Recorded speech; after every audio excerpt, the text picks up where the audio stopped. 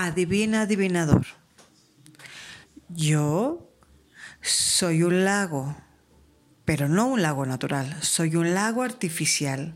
Quiere decir que me construyeron y me hicieron para diversión de todos los citadinos que habitan esta ciudad y para muchos más que vienen de diferentes lados.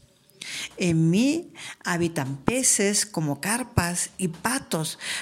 Patos en la Ciudad de México vienen a mí a nadar.